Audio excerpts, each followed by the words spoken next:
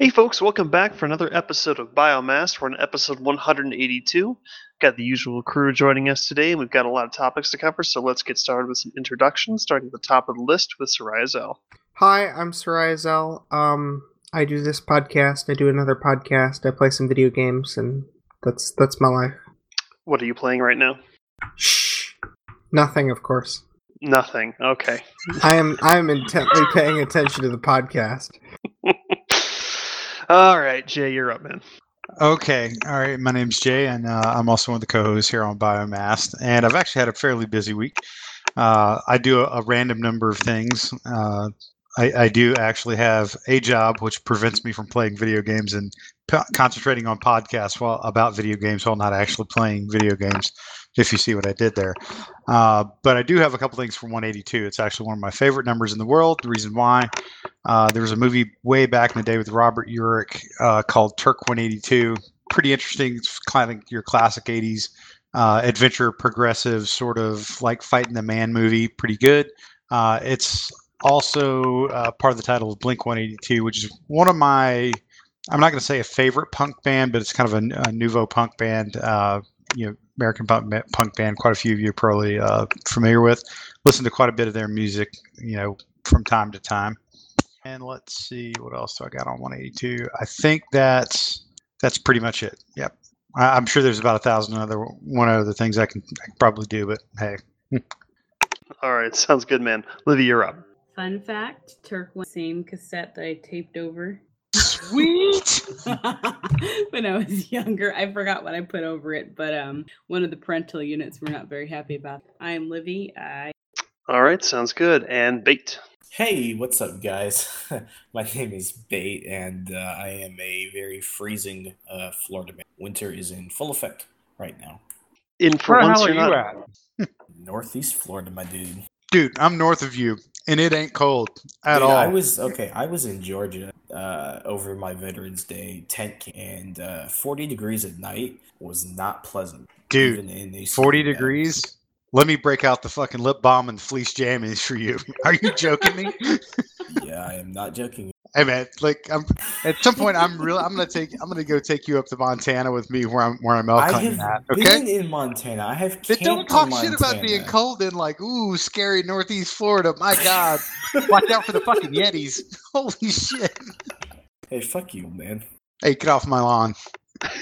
All right, we'll do. And for once, Bait's not actually driving a vehicle when the podcast starts. I'm proud of you. You made it home on time. I did, yeah. All right, and of course, I am Pokey Draven. I help host the show here. I do our Dungeon Crawl series with Livy. We started a couple new games. We'll talk about that later in the show. And just been playing those games mostly. Kind of been focusing on a really busy week with work, but we did do the Dungeon Crawl stuff, and it was pretty good. So we'll talk about that in a bit here. But to start things off, Deadpool. We all like Deadpool, right?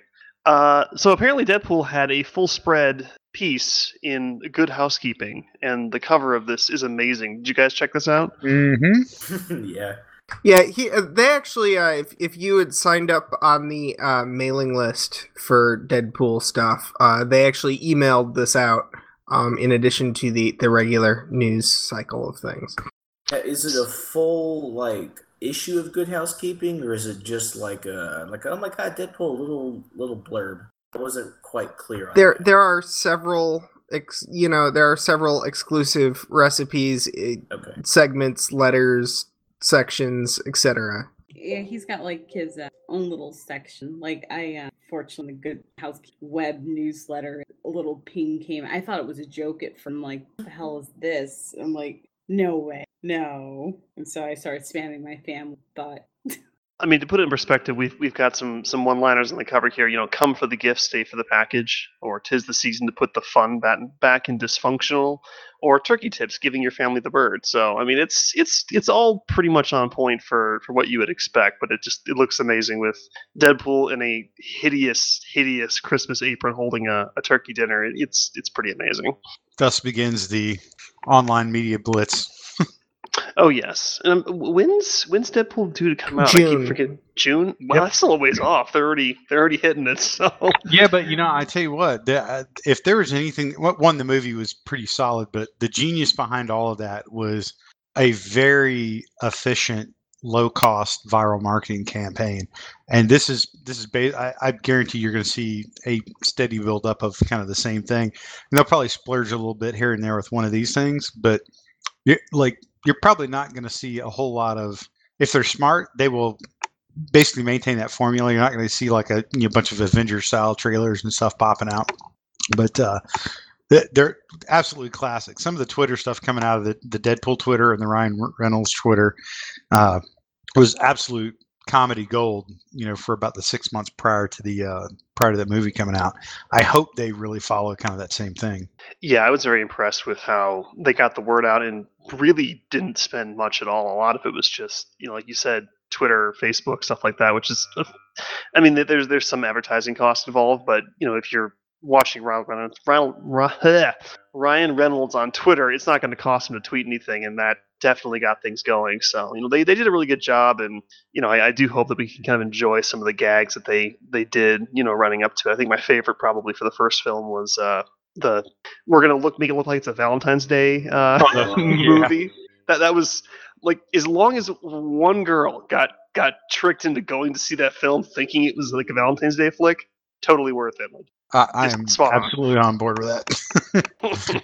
But yes, that's pretty good stuff, and of course we like to cover all things Deadpool related. So it's we'll of course keep you updated anything we find out, but we'll get a link in the description for the cover and how you can take a look at all this stuff, because it is pretty funny. So I do suggest you check it out. But in line with superhero stuff on a little bit more serious note, Jay, you went and saw Thor Ragnarok this week, is that correct? Yes, I did. So, and kind of keeping with our formula, we give it about a week with no spoilers, and then we'll transition to a more in-depth discussion maybe next week. But I can tell you, like, hands down, definitely one of the best Marvel movies I've seen. It was absolutely bomber, and it is a dramatic tone shift from the first two Thor movies. So like the first one, Kenneth Branagh directed that and had a very heavy hand in it. I actually liked it. Thought it was a good movie. It was definitely a more serious Marvel movie, very Shakespearean, which is really what Kenneth Branagh brings to it. And it was played super straight the whole way, like old school Thor, a lot of some D's and Thous thrown in there.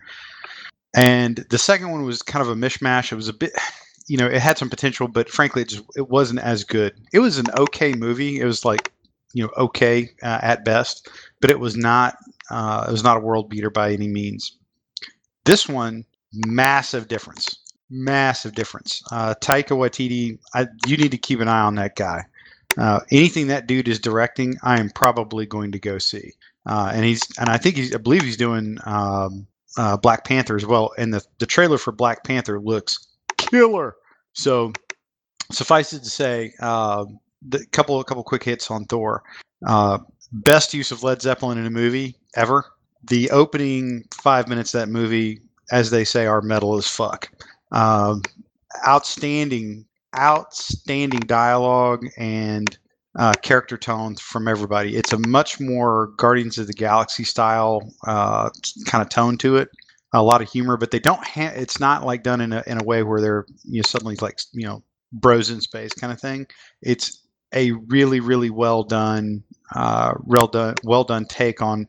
If you saw Thor away from the officers, like that classic line from the trailer where he sees the Hulk come out in the Gladiator arena, he's like, "It's my friend from work." Well, you really get like this interesting, like I walk away going, this is what Thor's like when he's not at work and the Avengers are his work. I was like, that's literally the feel you get. It's really good. Tom Hiddleston, as always, very good. Some incredibly well utilized minor players, like both cameo and kind of like just minor supporting players. Benedict Cumberbatch, he does make a return as Doctor Strange briefly in a really good scene. You've got a lot of different people in the movie. I'm not going to spoil some of the better cameos. They're really good, and you'll see them immediately, and you'll laugh your ass off. The story and the characters, though, were spot on. I give it 2 thumbs up. Definitely highly recommend this movie. Highly recommend this movie. It does a really good job of progressing the MCU forward, and I think you're going to see much more in the future, kind of Guardians of the Galaxy style and sort of mashup teams starting to come out. So the Hulk Thor combination was really good. Mark Ruffalo is also in the movie, so it's not just Green Hulk. He was really good in the parts he was in. There was no missed beats really in the movie at all. It's a fun flick. My kid loved it. He was absolutely rolling the whole way. Fight scenes are great. And the interesting thing is, as funny as the show is, it's not like just a straight up comedy, but the acting of Hemsworth and Hiddleston and a lot of the other players, frankly, all of the acting was so spot on when they would have a kind of a more serious moment or kind of one of those emotional moments in the movie.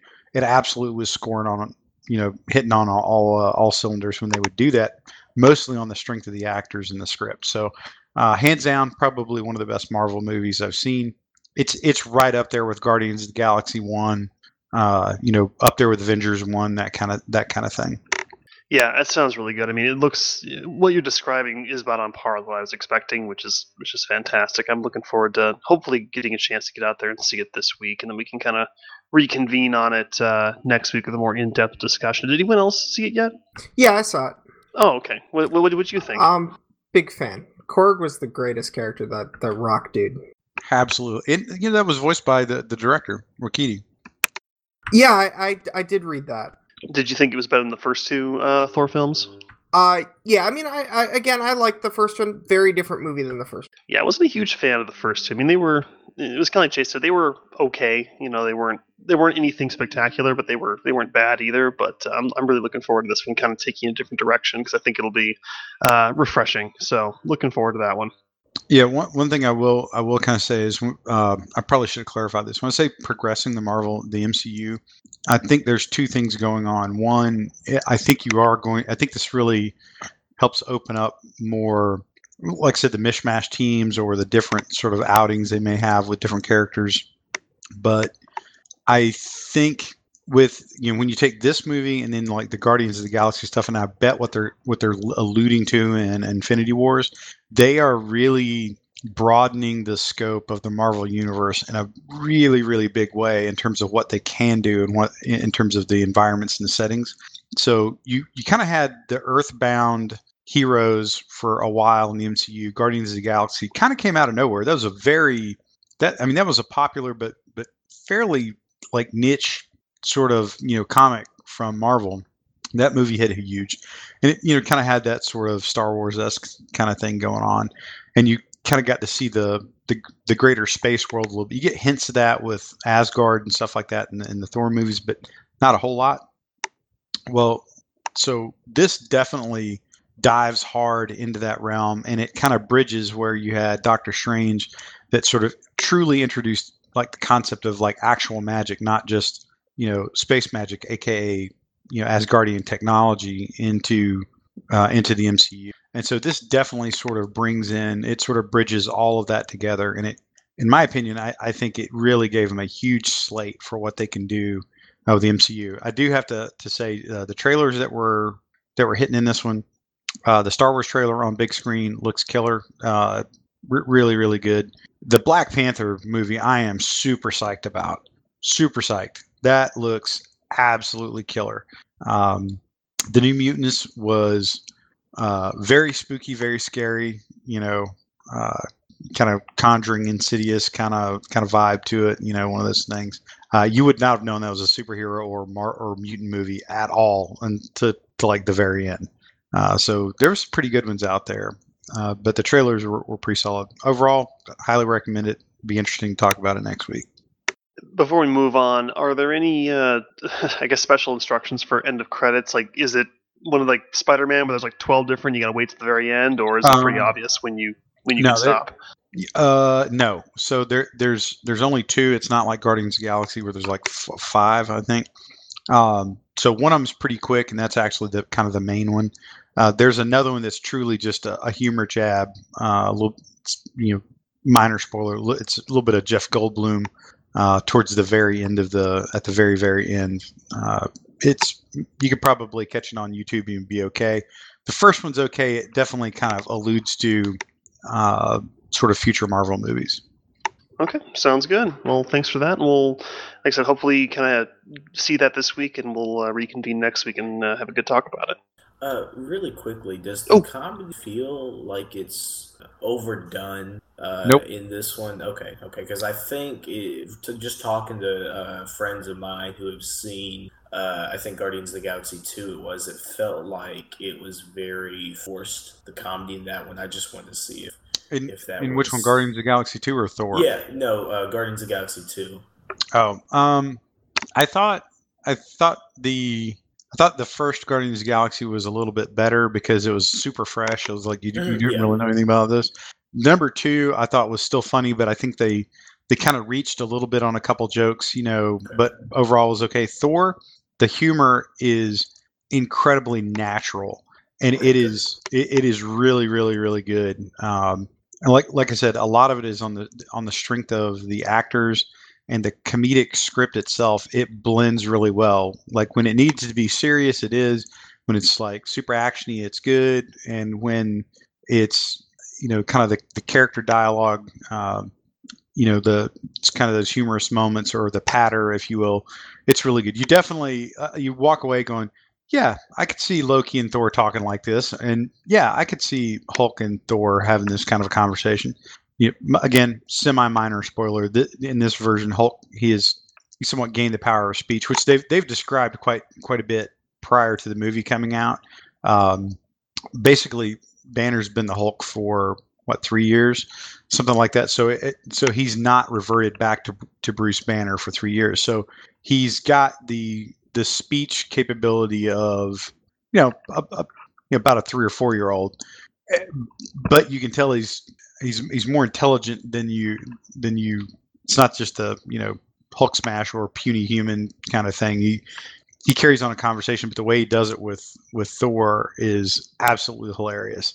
And the funny thing, the best parts about the humor is, again, you totally get the natural feeling between Thor and Hulk that is the style of conversation that the two biggest meatheads in the MCU would probably be having. The only thing they didn't do is compare their deadlift numbers, but it was pretty funny. All right, pretty good stuff. So moving along here, Star Wars. Got Star Wars coming up here. Pretty excited for it. But they recently announced that Rian Johnson, who's currently the writer and director for Star Wars Episode 8, The Last Jedi, is going to write and direct the first film in a new trilogy that's going to be coming out. And from the sounds of it, it's not like Rogue One, Solo, sort of like side stories. It's meant to be like its own, 3-part trilogy, like big stuff.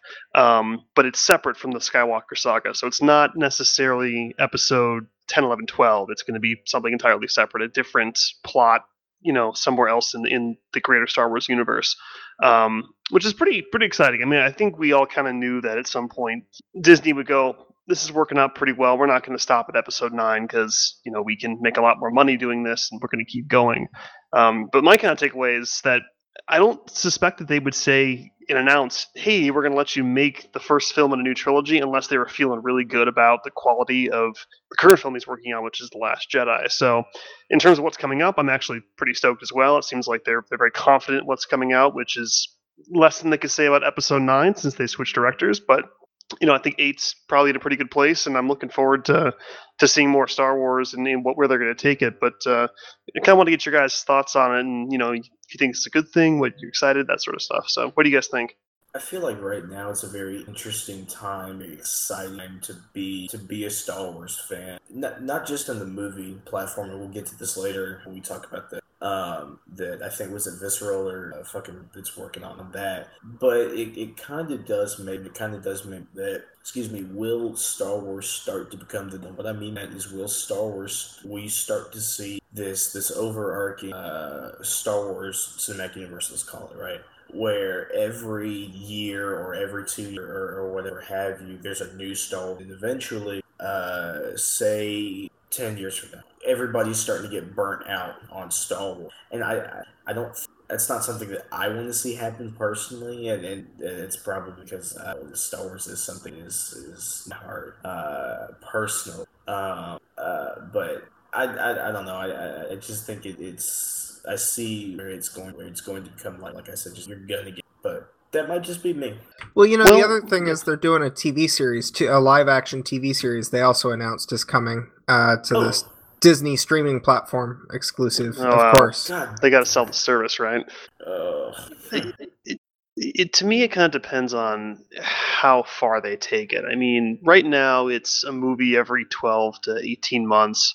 That pacing feels pretty good. I don't feel like I'm getting burnt out. It's not like Marvel where you literally have like 8 simultaneous TV series going on in different locations and the movies coming out multiple times a year, and it's just complete overload. The pacing is much, much faster for Marvel, but like you said, you've got the TV series coming out for Star Wars, or at least announced. So, I mean, if they start going that direction with it, it could become Marvel if they take it to the extreme that we've seen with the superhero stuff so far. Just a thought, but if they weren't good, they wouldn't still be making them because they'll stop making money at some point. I don't mind. I mean, the reality is, here's the interesting thing. So I did a little bit of checking up on it.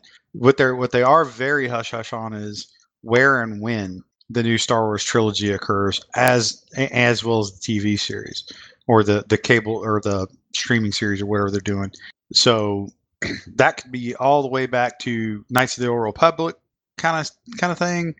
I don't think they're going to go into the future. It could be way off to the side. I mean, we've basically watched Star Wars through the lens of about 3 or 4 characters over the course of like 7 movies. And I thought Rogue One was really a good movie, but I thought it was incredibly successful because it basically, not a lightsaber was swung in that one until the last minute and a half of the movie.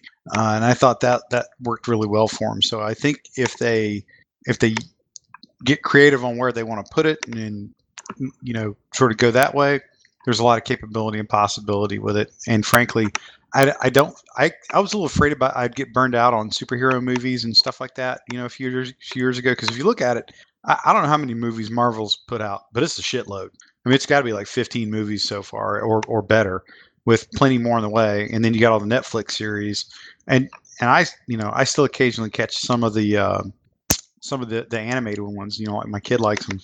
Some of them are really well done. The Star Wars stuff, Star Wars Rebels, it's kind of sporadic in its quality, but the good episodes are great, like phenomenal episodes. The bad ones are very, just forgettable cartoon shit. But their pacing is okay. I'm not worried about getting burnt out. What I would be worried, you get burned out when they're bad. Like if they make about 2 or 3, shitty outings in a row, everybody gets burned out after that. And then they'll like, we want to make it more of a generational thing and this, that, and the other. But if the stuff's good, they'll keep making them, and I'm okay with it as long as it's good. Yeah, I mean that's fair. I mean, I think that with Marvel, you got a lot of misses that are mixed in with the hits, so that could be a lot of it too. But all their misses are still like B level. When DC misses, they miss bad. Well, yeah, that's true. That's true. Well, it also depends if you're mixing like TV and movies, because Marvel sucks at TV shows. Are you counting Netflix in that? Okay, then it's just hit and misses. Trust me, Agents of S.H.I.E.L.D., I'm with you. That's definitely it's good, it's bad, it's good, it's bad, it's good, it's bad thing. Netflix, I mean, you can kind of debate on the different series, but by and large, those are pretty damn solid. Some of them are better, a little bit better than others, but their quality for a relatively low budget, internet streaming service, pretty solid. Yeah, I think it'll be interesting to see, and I think, like you said, it's certainly interesting time what we're in as Disney starts to branch out and try to capitalize a bit more on this franchise. But at the very least, they seem confident in moving forward, so that's always a positive. I got to ask you guys. So, when, where, or what kind of characters would you? I mean, what would you like to see a new featured trilogy be about? If you had the 5-10 second kind of elevator concept, what would it be? See, I'm torn if I want, because I want more of like evil Vader, you know? And I don't know if I want it to just be a Star Wars side story or if I want like a full trilogy focused around him at some point, you know, between like Clone Wars and episode 4. I'm not sure if 3 movies would be too much or if 1 is just right, but I want something of that, more of what we saw at the end of Rogue One, because that was fantastic. I'd be really seeing more of like a clone trooper, a stormtrooper kind of view, if that makes sense. Yeah, it's kind of like the I- Battlefront 2, sort of like take it from Yeah. the Empire side. Yeah, exactly. And going back to the what is it, the Clone Wars animated series, some of my favorite episodes in that entire series were the ones that followed the Clone Squad, Commander Rex and his group. Those really were, to me at least, the episodes that made that series. And even in the books and the games, those are still some of the more memorable games and books and episodes of TV series to me. So having a whole movie dedicated. Livy, what do you think? Maybe she disappeared. Zell, what about you, man? Whatever. Yeah, I'm sorry. So helpful. I know. You're so helpful as always. Best interview ever. Yeah. Okay. Well, Star Wars is not my thing. I go see them. I enjoy the recent ones because they're a lot better than the original stuff. But what about you, Jay? Well, I don't know that I necessarily want it to be in the same like current continuity timeline. I would be interested in if they did something more or less within the 40 or 50-year time span that we are comfortable with in that little slice. I would like it to be something like bounty hunters, like Boba Fett style kind of thing, but they've talked about doing a one-off, kind of like the Han Solo one-off movie about that, like a bounty hunter sort of, Magnificent Seven style kind of thing, which would be pretty cool. I think. I think if you're going to do a trilogy of Star Wars movies, you're going to have to address shit like the Force, lightsabers, and Jedi in some way. Mm-hmm. Otherwise, you're pulling too far back. So, like even in Rogue One, it was a very real part of the world, of what was going on. So I kind of go back towards maybe something like Old Republic style, like Knights of the Old Republic style, somewhere deeply enough in the past that you can have Sith, Jedi kind of protagonists, kind of in their actual heyday, not sort of in the waning piece like you saw in the episodes 1, 2, 3. That might be kind of cool. I don't know that I'd make a Jedi the main character. Definitely sort of a component part or something like that. But I think that would be kind of interesting. What you could also have a take where Jedi is perhaps like one of the, not an antagonist, but sort of like the protagonist, if you will. The characters are on the run and they're trying to do something, but the Jedi thinks they're doing something illegal. So you got like the relentless Jedi Knight trying to track them down, and then they punch for a bit, then they're friends, kind of classic sort of vibe, over the course of 3 movies. Then by the end of the third movie, they're full on together fighting the Sith or whatever. I could see that, but you kind of need to address that or need to have it, because then it starts to drift away from a lot of the classic things that are space magic, lightsabers, things like that. It kind of drifts away from what you got. The cool thing is if you go back in the old kind of that KOTOR times, there's all kind of neat characters and stuff that are still actual canon or semi-canon that you can bring out. Like you can have the droid HK-47, which was a classic, sort of the assassin droid out of the old KOTOR series. That would be an easy, like a really super easy character to put in there, which is still recognized in the canon. The Mandalorians would be a really cool kind of vibe. The mercenary Mandalorians, which had a huge impact on like Star Wars history, like in the lore history, and they fought on good and bad sides, so that would be kind of a neat thing. I think they have a lot of room if they went back that way, and it's a safer choice, because I think if you go into the future, you can throw some shit off that way. It becomes almost not familiar enough, and then you're forced trying to bridge the gap between whatever's happening in the main trilogy, mentally. I think if you went off to the side and you tried to Rogue One it up for 3 straight movies, and you never touched anything serious, or like with super galactic importance kind of thing, like Rebels versus or Resistance versus Empire, First Order, it still does it doesn't sing right. Does that make sense? Yeah, no, for sure. Hey, so is KOTOR and all that still canon through the I know you talked about well, no, it does fall in the Star Wars Legends, but some of the characters are. So, like some of the characters mentioned, yeah. Now, what they did and how it all kind of flips around, some of that's a little out there, so to speak. But they've selectively kept thin slices in there. They kind of had to, because that's really the only like history shit that you got in the Star Wars universe. Huh. Okay. But the other things, frankly, it's far enough in the past that it doesn't affect anything in the current timeline. Oh yeah, no, of course not. It's not like Thrawn was a big deal when they brought him into Star Wars Rebels. That was like, okay, he's officially part of the Star Wars universe for real, and he was for a while put on the shelf as in the Star Wars Legends men, when they like basically schwacked all the Star Wars, all the dozens of books and all that other stuff. When they schwacked all that, he kind of went to sideways. Super popular character that everybody's really, really interested in, and it's probably a good example of. I think that they will selectively pluck things out of the Legends box when they want, pretty easily. So that means those Timothy Zahn books are still there. Well, I don't know if I don't think so. I think the character though, they absolutely pulled the character out. But if you think about the Timothy Zahn books, they like that would have already been blown out of the water on episode 7. Yeah, that's right.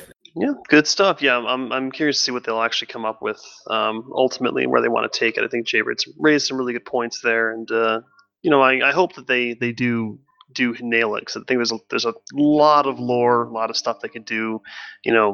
Origin of the Jedi, Sith, that sort of stuff. I mean, anywhere along this massive timeline, they could really do some interesting stuff with. So I do hope they come up with something interesting, because I'm not super well versed in Star Wars lore, but I know that it's got some really good stuff in it. I read a few of the books that are no longer canon, but I read a few of the books and I enjoyed it. So I'd love to see more, and hopefully they can come up with some neat stuff to talk about. So now, one interesting bit that Libby actually kind of brought to my attention. I had heard a bit about it, but she kind of dived into it a little bit deeper.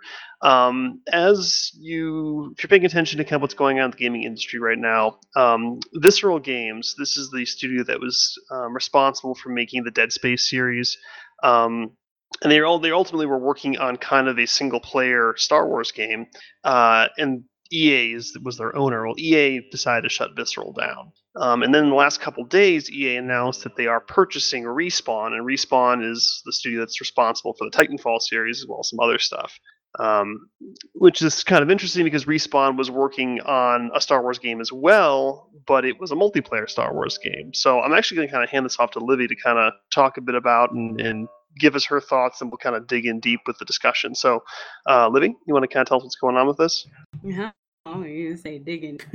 I have a lot of scratches, and I hope you guys can.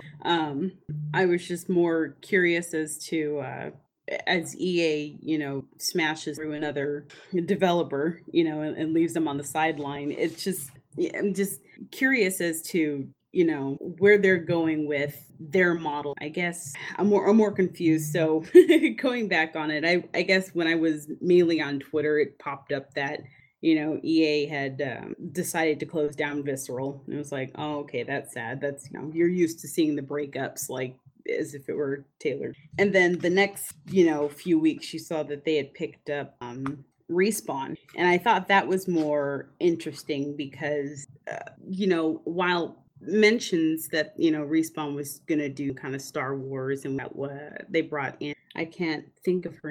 Amy Hennig. Thank you. To work on the Star Wars when Visceral was on it, but everyone knows the type of games that she to work on, linear storyline. They brought her in Star Wars. EA didn't like that.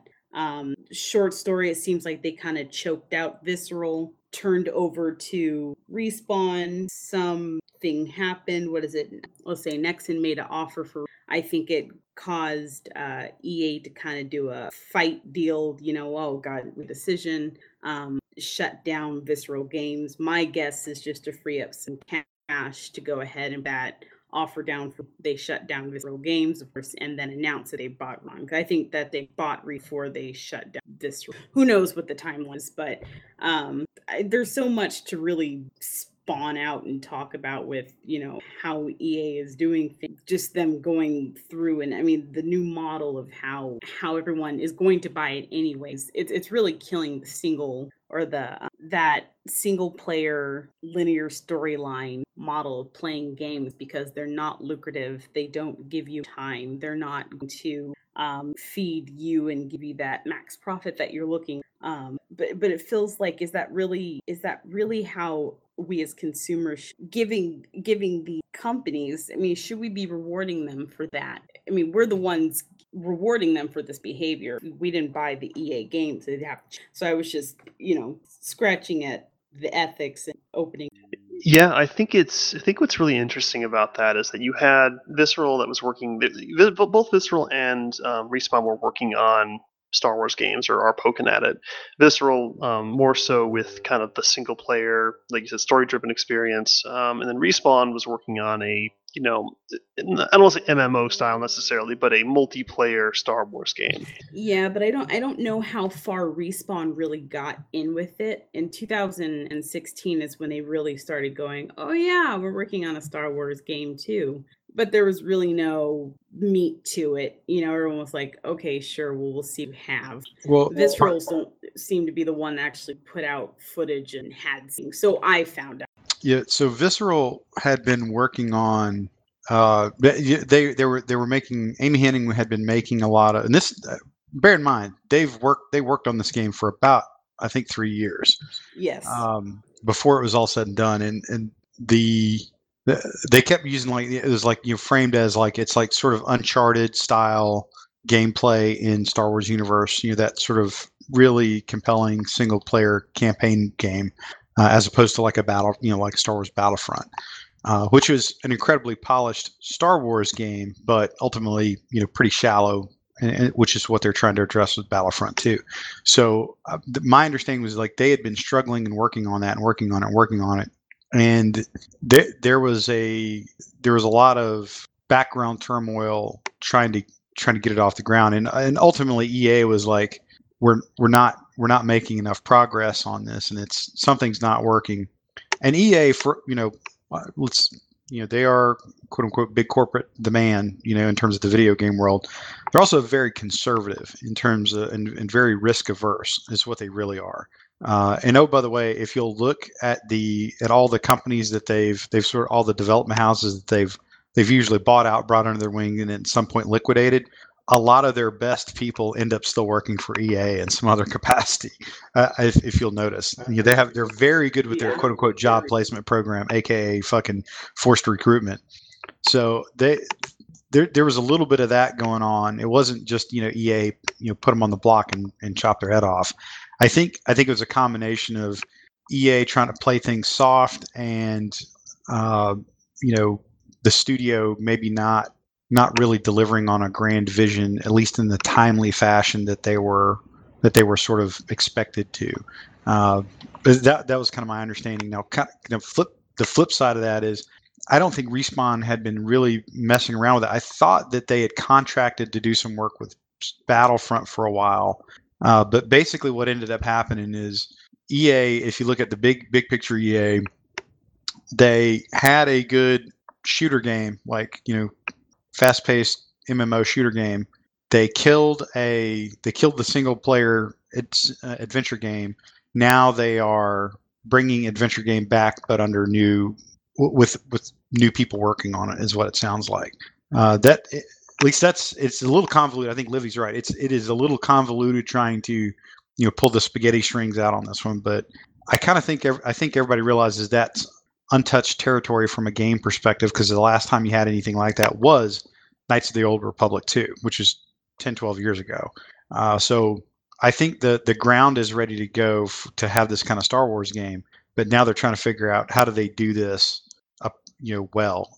And it would not surprise me if a lot of people aren't thinking of things like, Andromeda was one of the safest video game franchises to put a game out in, and they tanked bad with Andromeda. So I'm pretty sure that there's a lot of, hey, let's not fuck this up kind of vibe. And if EA is very risk averse, that will make them hit the reset button, and go to a new studio or something like that. I would also, if you guys remember, a few years ago there was a thing called 1313. You guys remember that? I do.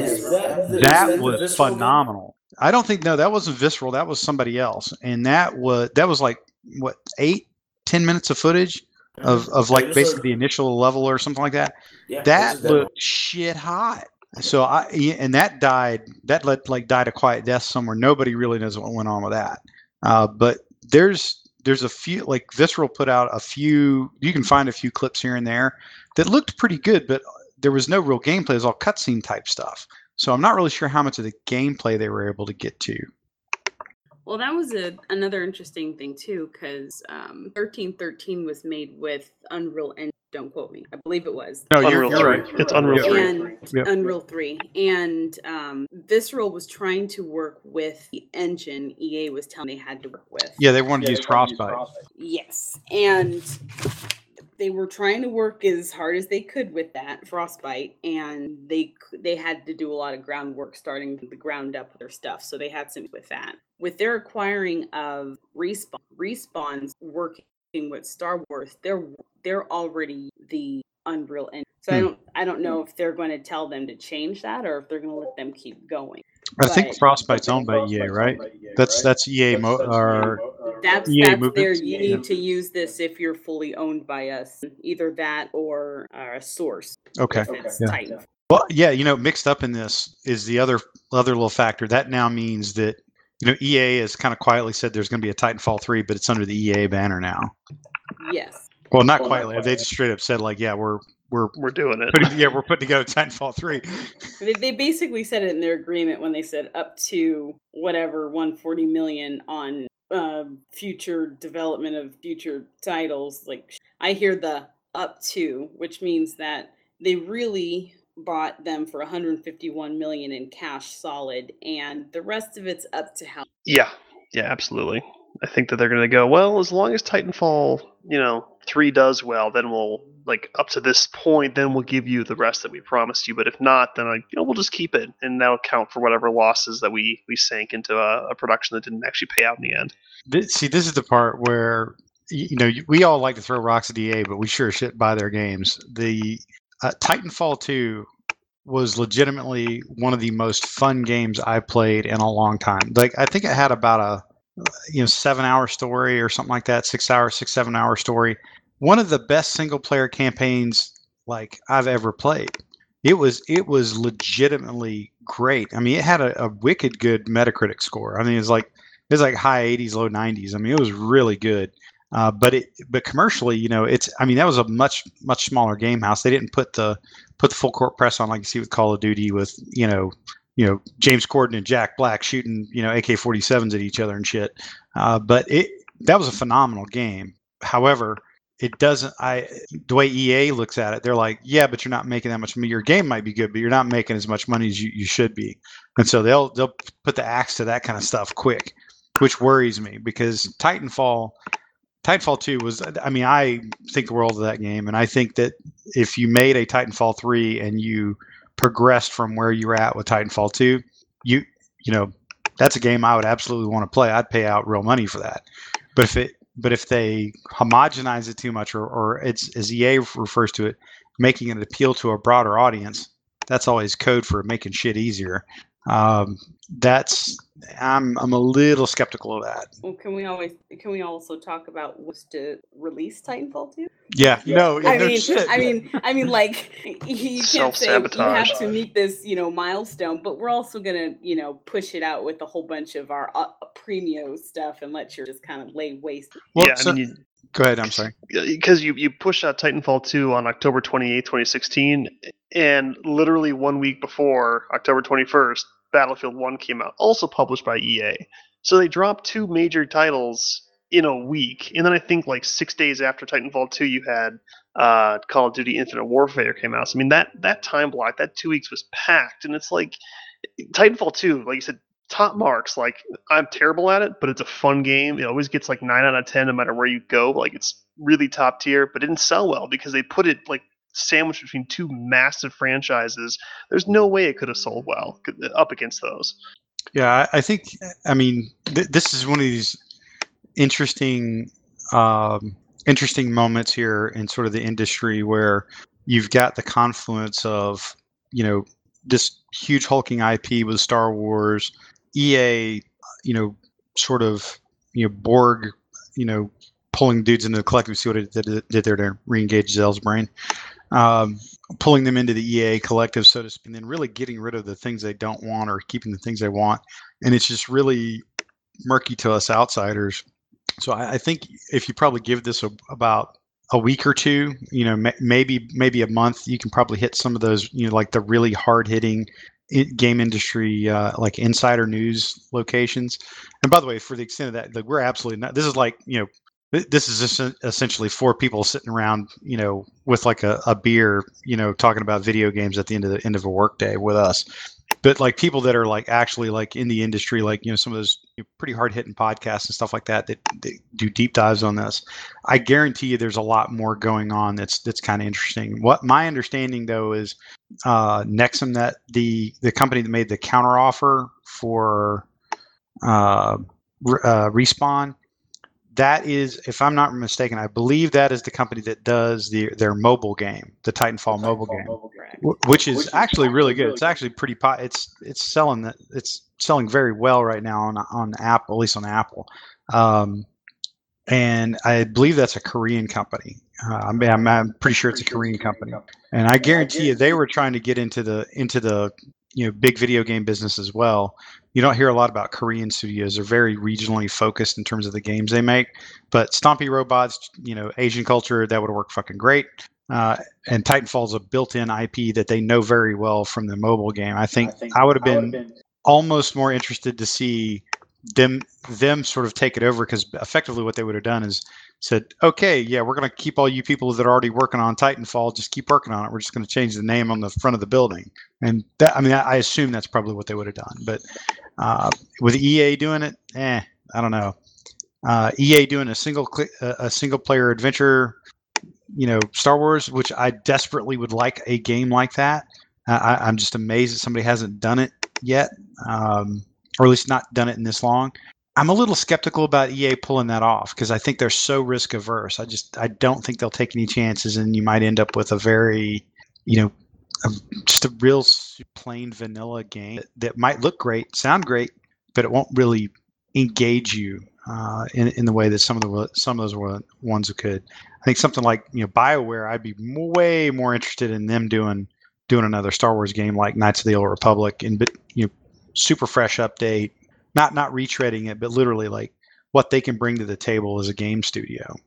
Yeah, I'm not even sure how interested EA is even in doing a single player game. They seem very, very heavily focused on producing multiplayer experiences, because I think it fits their business model better. I think you can sell microtransactions better, and you can sell games better with multiplayer, because if your buddy is picking up Battlefront 2 and you really want to play with your friend, even if you don't really want to buy Battlefront 2, chances are you're probably going to buy it anyways. I mean, I know that there's titles that I have purchased that I did not want to buy, but I went with it because I had a friend who was playing it, like Ghost Recon Wildlands.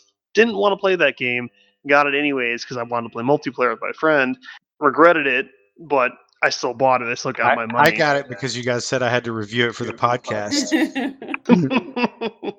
But okay, fair enough. But I mean, it's that sort of thing where it's like Libby said, people keep buying EA stuff, which just keeps fueling the fire, But I think the multiplayer platform really encourages that, because it's much easier to pull people in if their friends are going to play it. It's kind of a group mentality. So, and then of course that fuels microtransactions, which we'll talk about in a minute for Battlefront 2, because that's a special thing that's popped up. But I think it's a better money maker overall to make an ongoing multiplayer experience because one, the content is made for you because players are content, and if it's an ongoing experience that doesn't have a finite story start finish, you can keep selling shit to people and they'll probably keep buying it because they want to keep playing and they want more content. So I mean, EA's pretty much come out and said those exact words, and not the too recent past, in terms of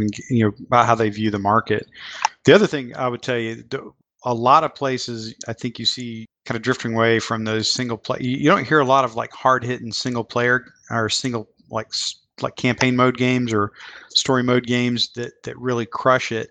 Mostly because of what you just said. Because if you think about it from a marketing standpoint, like you can go buy a disc, play the game once, turn around, hand that disc off to your local game store or GameStop rather, and EA effectively or whoever effectively loses a sale. I think that's why they like the huge push on online on digital content because you don't lose sales to buybacks, which I guarantee you, big game houses like big killer game houses, if they could figure out a way to buy out all the fucking GameStops and GameFlies out there and crush that shit, they would, because they lose money like a champ from that.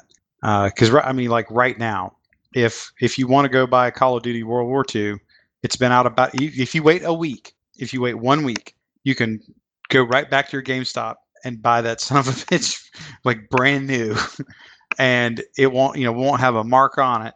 But somebody will have played it for about 8 hours and said, "Yeah, I don't like this," and then turn it in and you buy it for like $10 cheaper. So what they don't like is that.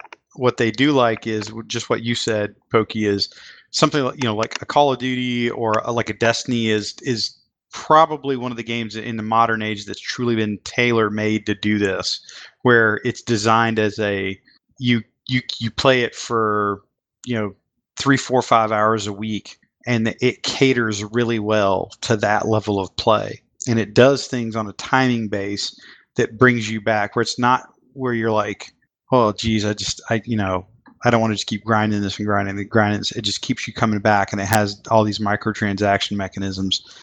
And in fact, you even listen to the discussions on how a lot of these big MMOs use it. They're starting to use the term ritual now.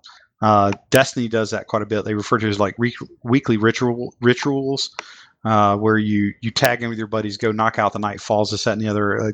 Grab something from the Eververse store, like, oh wow, did you see that? I want to maybe drop some silver on this. That is their mode where they have an extensive period. If you look at a lot of EA's games, that's how they operate. Pick a Call of Duty. You can still go onto PlayStation 4 and get Call of Duty, Advanced Warfare, like downloadables continually right now. So that's a really bomber kind of Uncharted style, Last of Us style kind of story mode game is not EA's cup of tea right now, from a financial standpoint. Now, would they make absolute bank if they made a killer Star Wars game like that? Fuck yeah. And then they would have to figure out, then you guarantee they'd have like DLC chapters, or they'd be making like part 2, 3, 4, 5, 6 if it was really that good. But yeah, that's just kind of my thought process on it. And maybe that's a better key into what Livy was talking about in terms of like why do they do certain things a certain way, and it's ultimately it probably just comes down to they're making really cold money decisions on what they think is going to happen.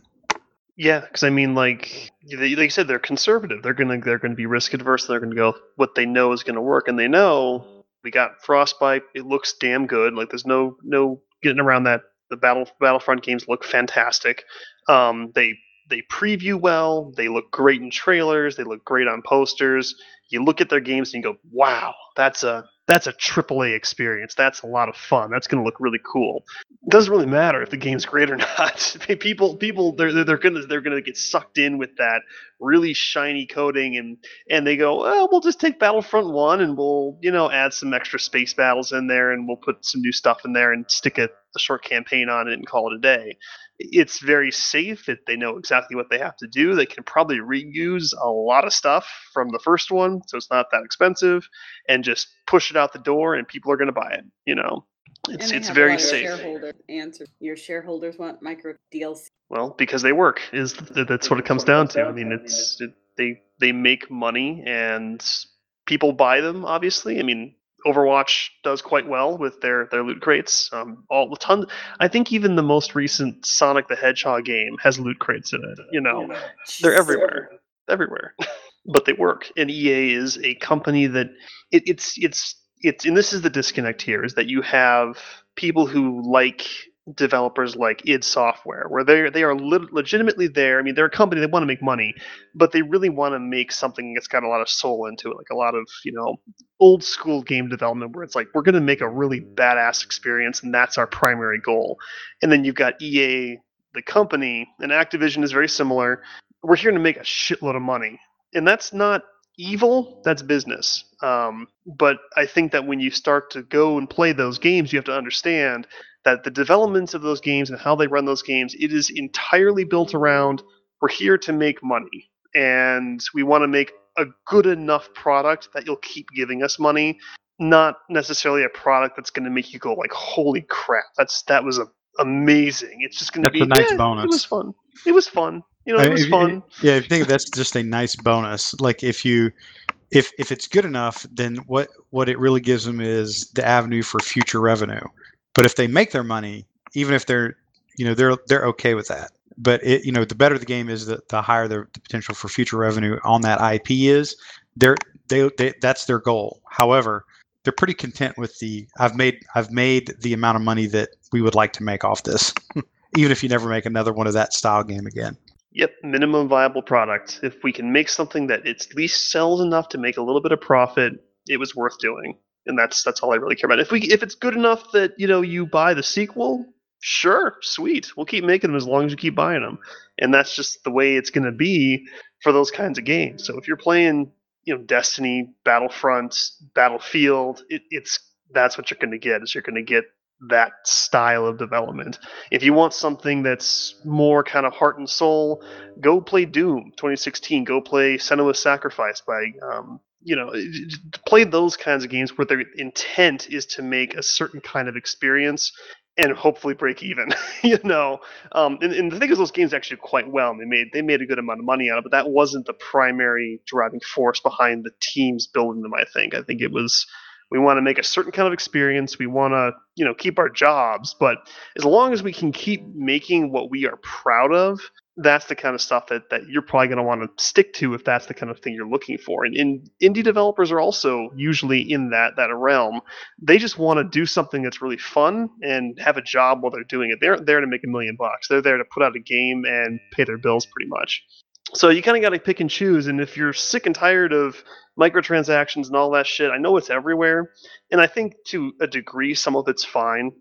I think that, for ongoing support and updates and stuff, yeah, I'm fine with a reasonable amount of monetization. But stop playing, Battlefront if you really don't like this, because that just helps, encourage more of it. Go somewhere else. Try something else that's different. Go an indie developer. There's tons of cool indie games out there that you can play around with, but you just kind of got to pick and choose what kind of studio and publisher do you want to support with your purchase. I mean, that's kind of the short end of it. It's like, now I'm interested in Star Wars with microtransactions. It creates open world DLC. Oh yeah, did you want to cover that one, Jay, with the hero crates for Battlefront 2? Yeah, so they loot boxed the heck out of you in Battlefront, or correction, in Call. Is that what we're talking about? Call of Duty World War II? No, Battlefront 2, the Star Wars one. Oh, I'm sorry, I spaced out. I was still dreaming of what Star Wars would look like. So the short answer on that one is, and again, we're talking about EA here, by the way. The game's been up enough in the beta, and then you can basically have 10 hours pre-access if you pre-order, so a day's worth of gameplay, before it goes live for the the rest of the public, right? There's been enough people that have played it where they've done the math on how long it takes to unlock characters. So just so you guys are tracking, I do have that pre-ordered, so I'll be able to crack into it this week and be able to give you a really good kind of flavor of it next show. But from what I can tell you, it is a very different system than Star Wars Battlefront 1 from a couple of years ago, which was an incredibly stripped down game. I mean, it's from a technical standpoint, incredibly polished, but they have there's no backing behind it. It's pure lobby shooter-esque, as most people know. That shit is all they have definitely reworked a lot of that. So I won't speak any about the what I know about the campaign mode. Suffice to say, it's pretty solid. The kind of baseline mechanics of how you unlock heroes and how you do different things with them is dramatically different.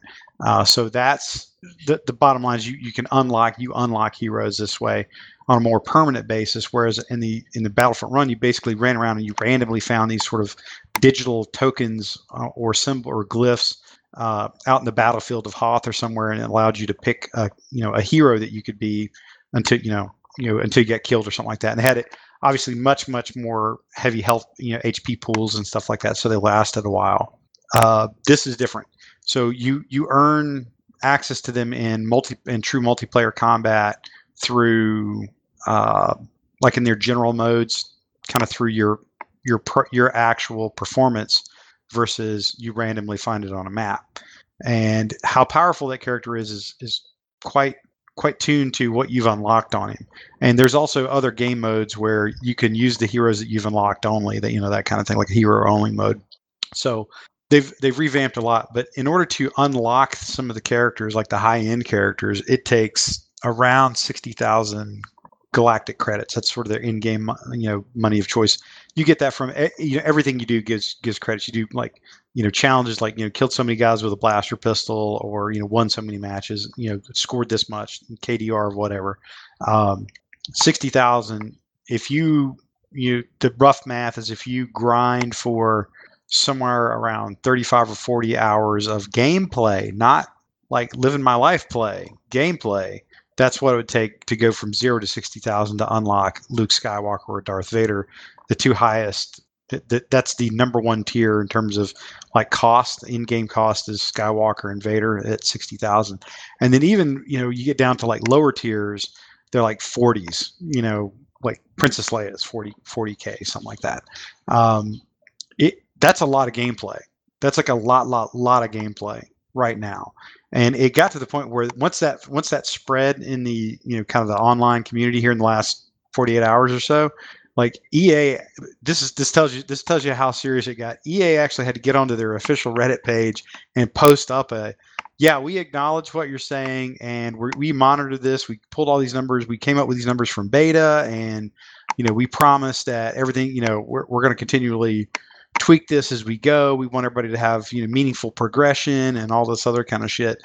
And if you get like a big company like EA to step up and say something, you've got like a swell of activity going on. So that kind of goes back to the deal is like that's without microtransactions. If you spend money, obviously you get those characters way faster. I've seen different online calculations, but if you wanted to pay to unlock every single character that was available at launch, it's upwards of $700, which is holy shit, pretty staggering. Oh my god! Right, so that either means there's a shitload of characters, many of which like got all of 5 seconds of FaceTime in a movie, one of the 7 movies so far, or the cost differential is just outrageous. So. I hope Train Simulator though. Yeah, fuck no. I hope they scale that back a little bit where it is more practical. Because one of the things that will sour people is, if it takes you that long to get to, like Luke Skywalker and Darth Vader, that's bananas. Like I acknowledge that they're the most popular and probably most important characters based on the movie and the games and all that stuff. They're also the ones everybody wants to play, and there's a fine line between making people earn that and making it ridiculous. Yeah, because day one, someone will probably buy that, and now you're going to spend the next 40 hours getting your teeth kicked in by Darth Vader as you're trying to grind up so you can play as him. That's going to be real frustrating from a new player standpoint for someone who does not want to buy into the microtransaction model. So yeah, EA is doing damage control on that one, but I think when does Battlefront 2 open up? Do you know, Jay, for actual play? I think it's tomorrow night. It's either tomorrow night or Tuesday. I gotta look. Okay. So yeah, we'll have to see how that one goes and see what people think of it. It should be interesting, but I think EA is making some moves right now, particularly around the Star Wars franchise, because I think they have exclusive rights to make games for it, which is a deal they made with LucasArts a ways back. So they can pretty much twist this whatever way they want, and I'm kind of curious to see where they take it. But I am curious to see if they'll tweak some of those numbers on the unlocks when they go into full launch, because it is kind of nasty online right now with the public reception to all this. So we'll have to see how it goes.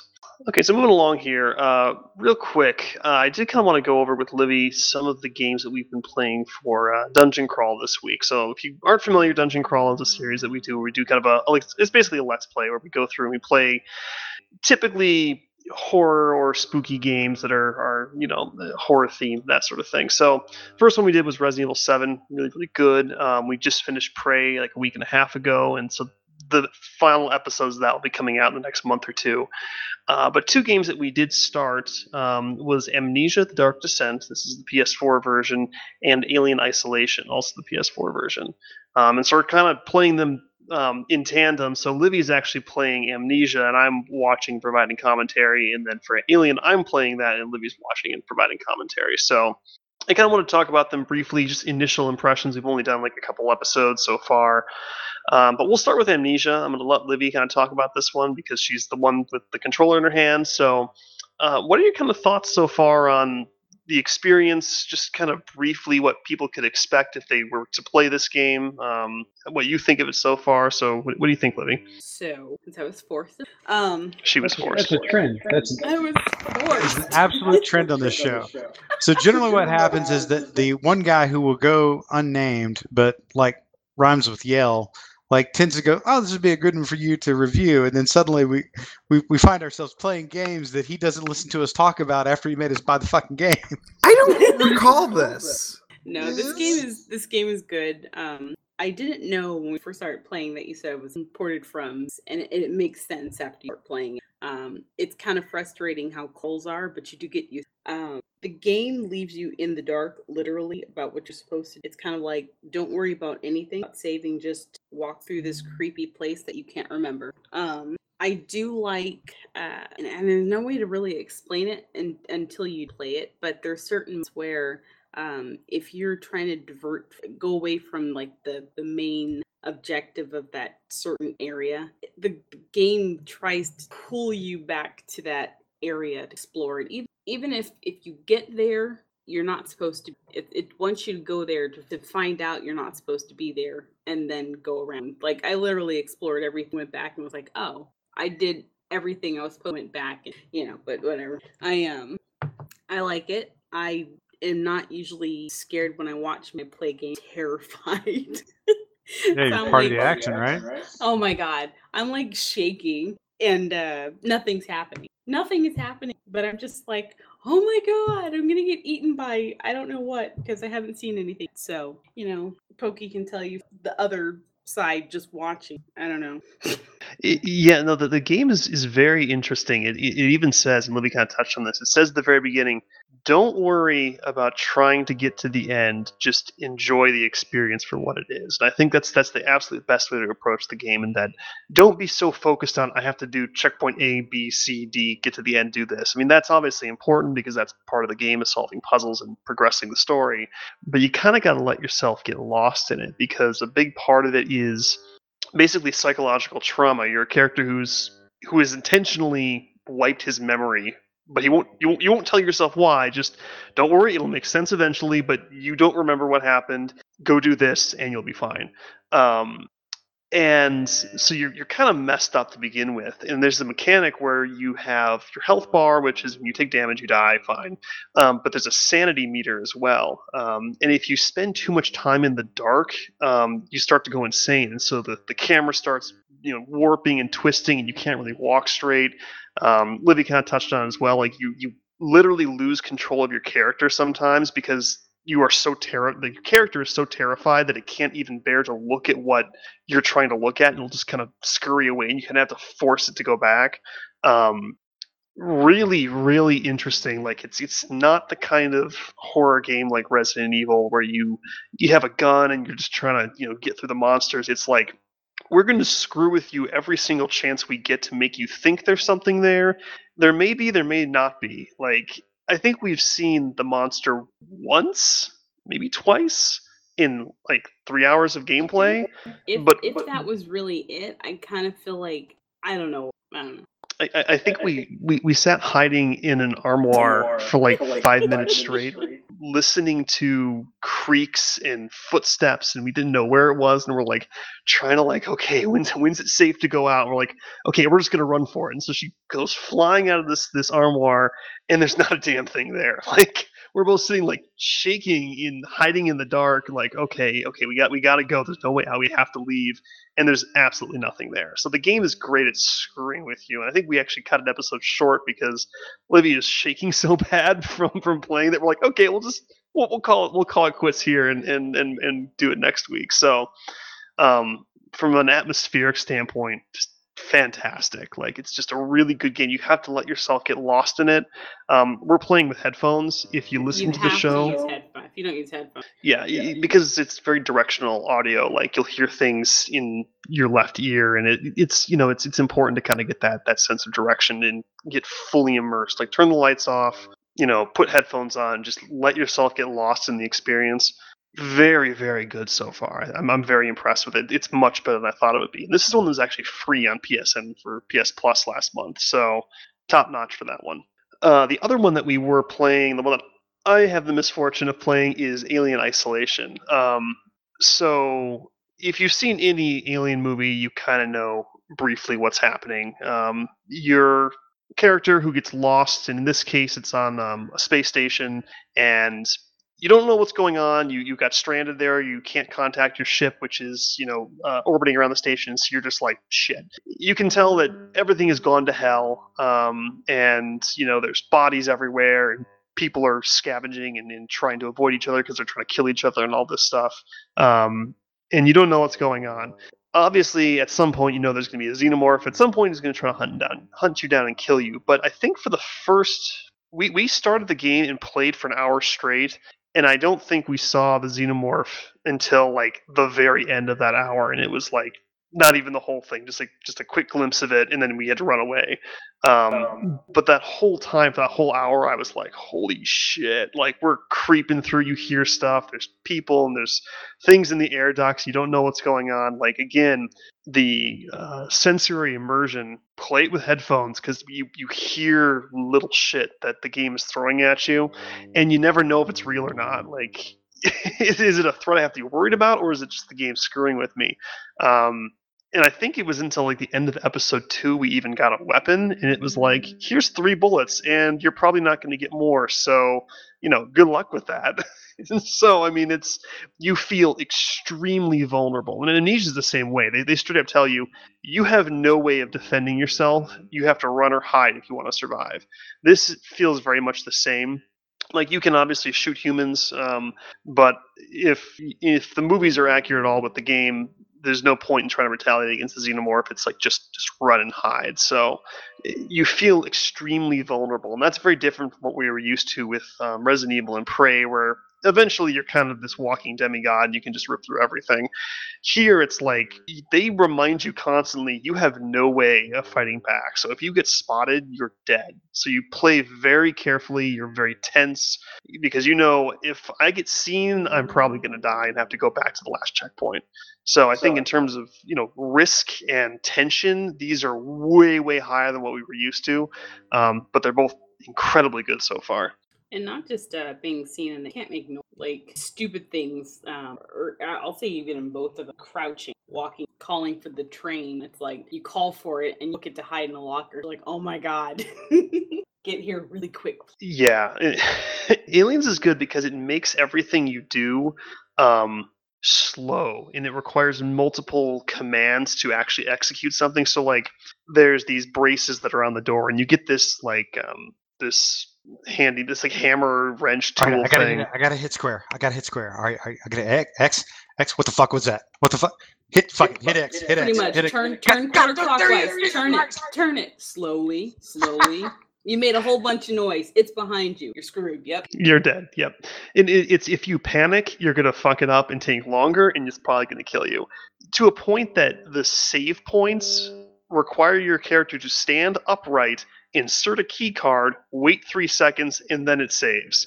So you have to be completely exposed for a full 3 to 4 seconds to even save the game, which makes the act of saving in of itself extremely risky to a point where sometimes it's better not to save and just move on. Hopefully you find one later down and don't die in the process. Like, everything you do in that game has this extremely high level of tension, and you have to be damn sure that whatever you do is not going to get you killed, because it takes a long time and it's noisy as hell.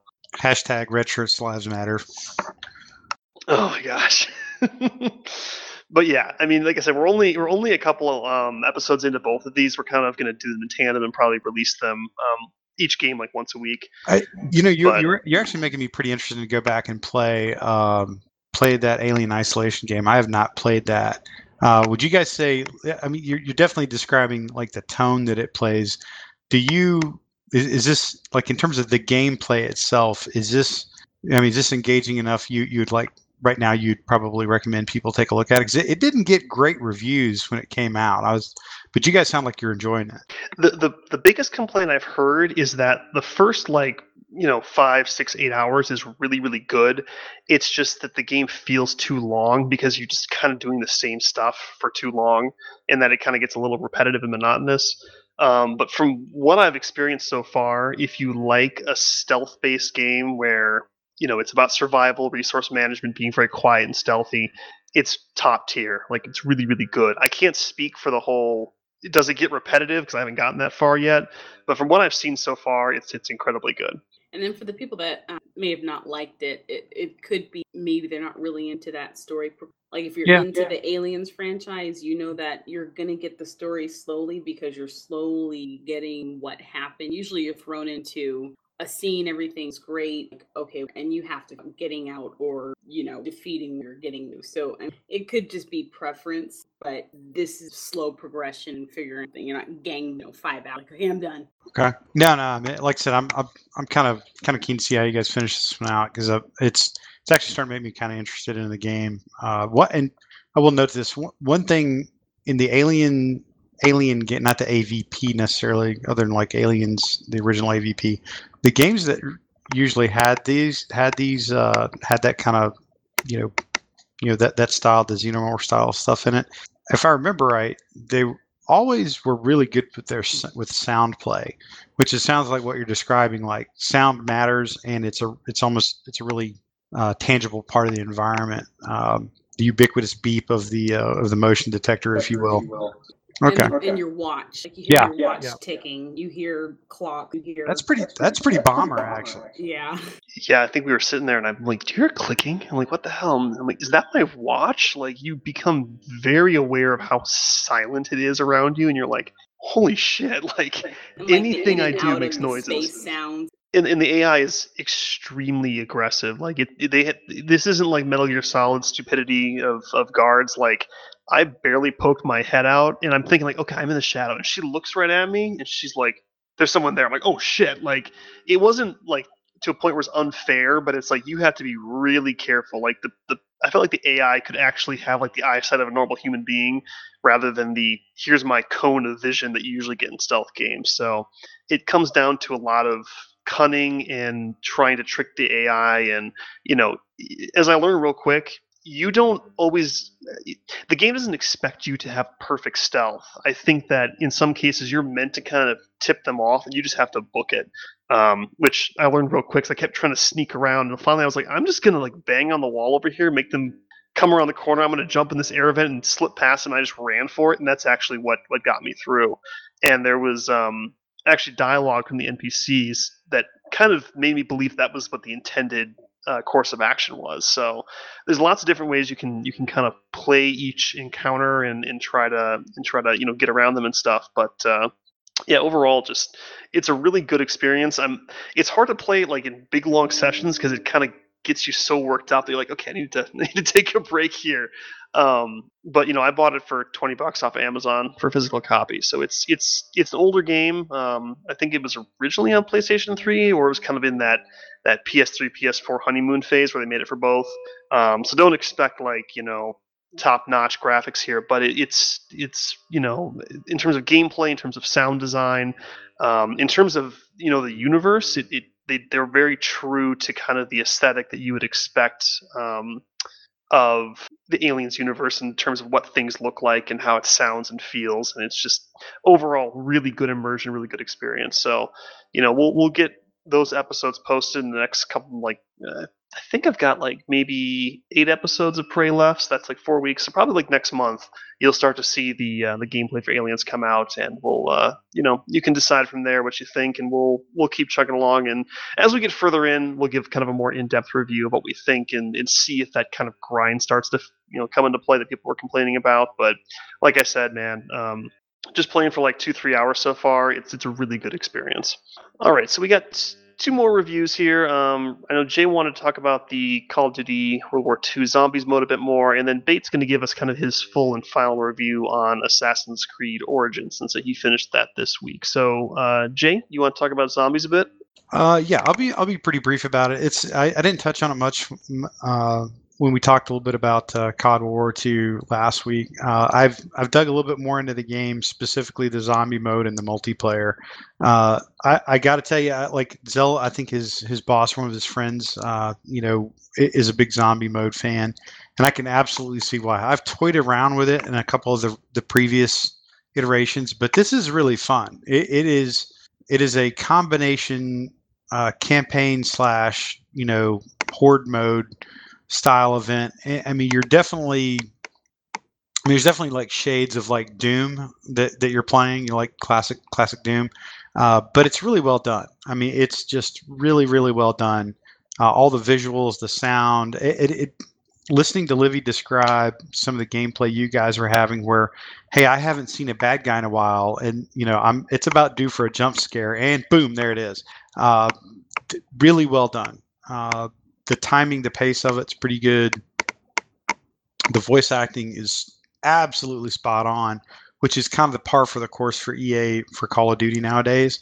But you basically go to this place called Middleburg, and you're making your way down into this labyrinthian sort of Nazi experiment where they're trying to figure out how to basically create undead soldiers or super soldiers, so to speak, as the war is winding down for Germany, and they start cranking out all the Wunderwaffes, the wonder weapons. So, that was a real thing. I mean, not the zombie part necessarily, but a lot of the technological innovation that came out of the Germans in World War II generally happened from 1944 to 1945, at the waning years of the war, when Hitler was need a wonder weapon that will change the war, and then they were pushing out one-off prototypes onto the battlefield for all kind of stuff.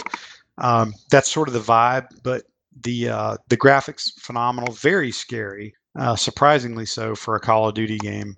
Nowhere near like what you guys are describing, but it's pretty solid. And David Tennant is great, by the way. It's kind of the protagonist voice. So it's surprisingly good, I would have to say. And you definitely get some cool weapon effects that that get applied later in the game, later in the zombie mode. And the way it saves, it's like you don't have to keep fighting your way back all the way through the waves. So it's definitely a progressive save. So I could absolutely see why people buy this and play just that, and maybe get into the multiplayer, maybe. But it's really good. I would be tempted to recommend the game only for that.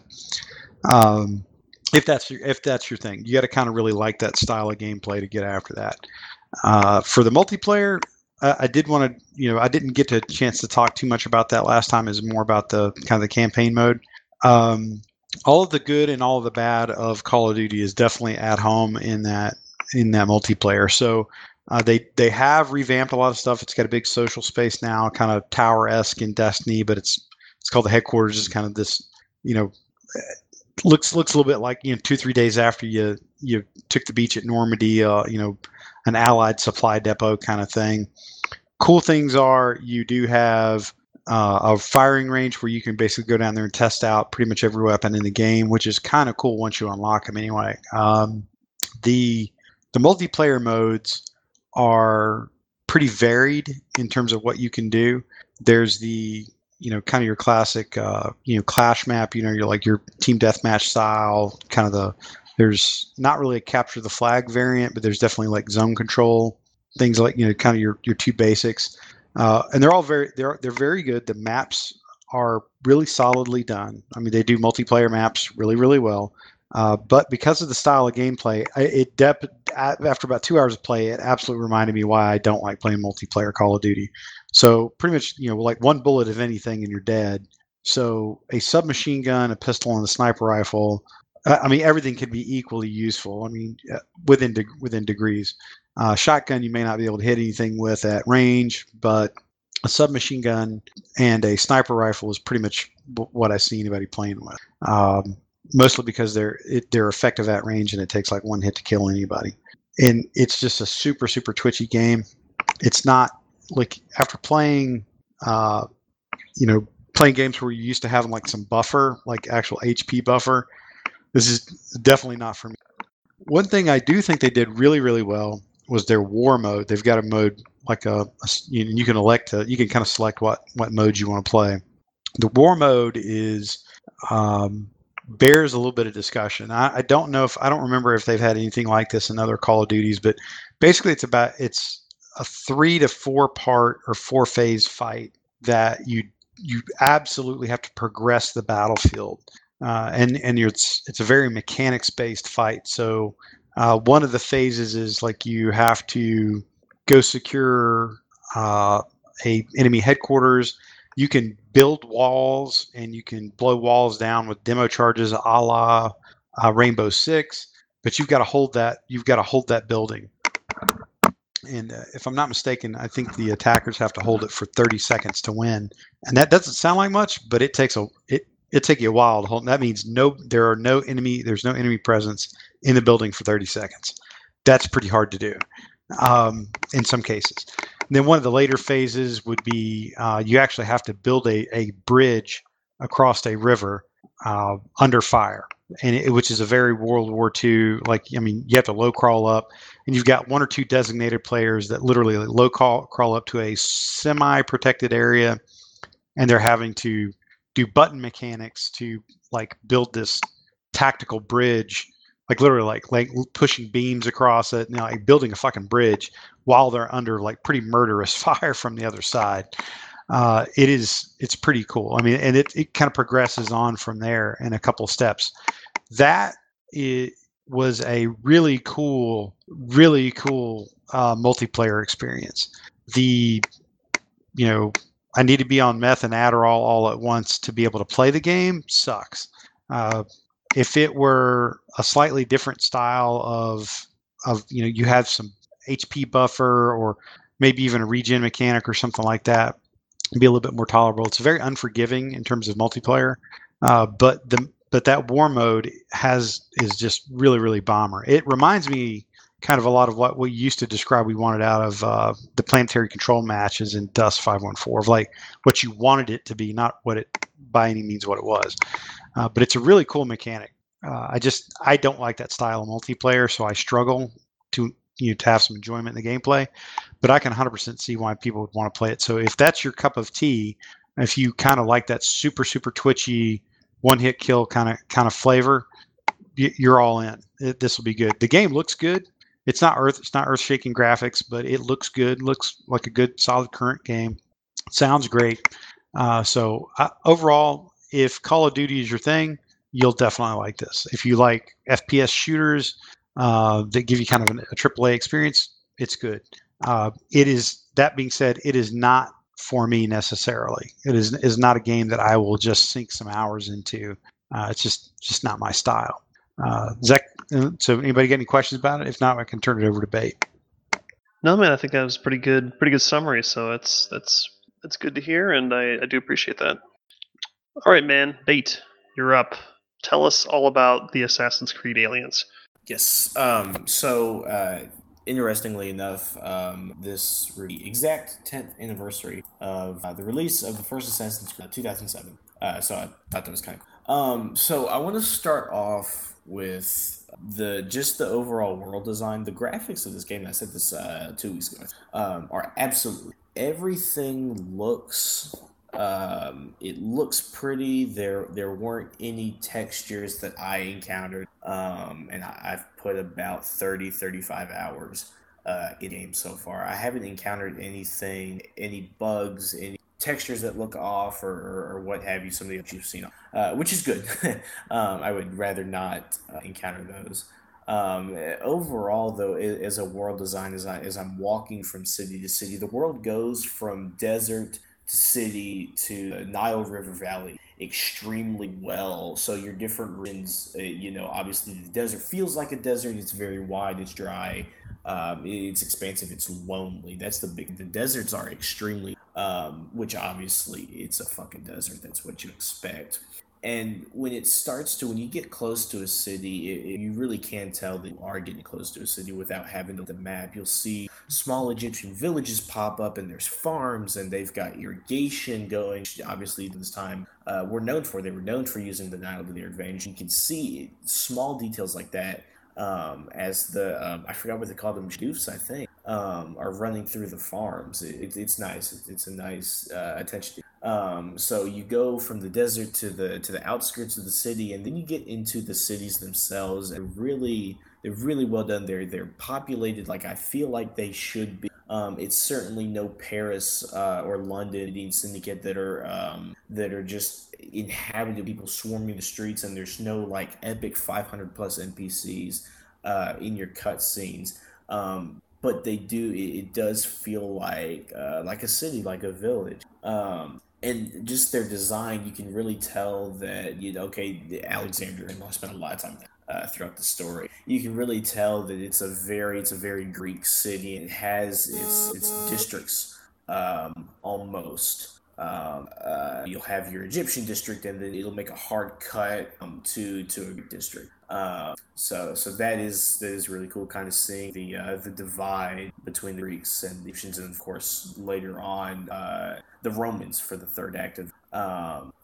And the same thing, talking about that late stuff, Cyrene. You go to the city of Cyrene at one point, and I think even the game it's mentioned as being a beacon of Roman civilization in that kingdom, and it is very Roman. You can tell that, oh my god, this is a Roman city. This is where they're starting to move into. And in the cities there's a lot to do. In the desert, in the world as a whole, there's a lot to do, which you can't really say for previous Assassin's Creed games. So this one has, there's hunting and tomb exploring, side quests everywhere, side quests in every city, garrison raiding, treasure hunting, and puzzles. The past games have had, spaces for you to go and liberate districts, like a captain, like a torch, and you're done. And there are collectibles that you could find, note pages and some of what have you. But that was really it. I mean, there were a couple of side quests, but it wasn't really anything more than one or two. There are as many side quests in this game, if not a little bit more than there are quests. I think there's 30 hours of main quest content that you worked through, which took you through all the major regions of the map, which is ginormous. So you go from level 1 to level 40, or not 40. Where did I stop? 35. About 1 to 35, and I think the cap is 40, but not. So you are able to do everything at least once. And then obviously once you finish the main story, you can finish your side quest. You can do the side quest, which has always the case. So just going through. I'm gonna go back to the cities real quick, unless somebody had something. I heard something. Okay, cool. So going back through the cities, as you're walking around the passing dialogue, you will. So what NPCs are shouting at you running by. It is good in this one. It's good in the past couple. Being able to get a sense of what's going on at that historical time, so you really get to hear this divide between the Greeks and the Egyptians, and then later on The Romans had to be unhappy of the occupation and so forth and so on. So I read that.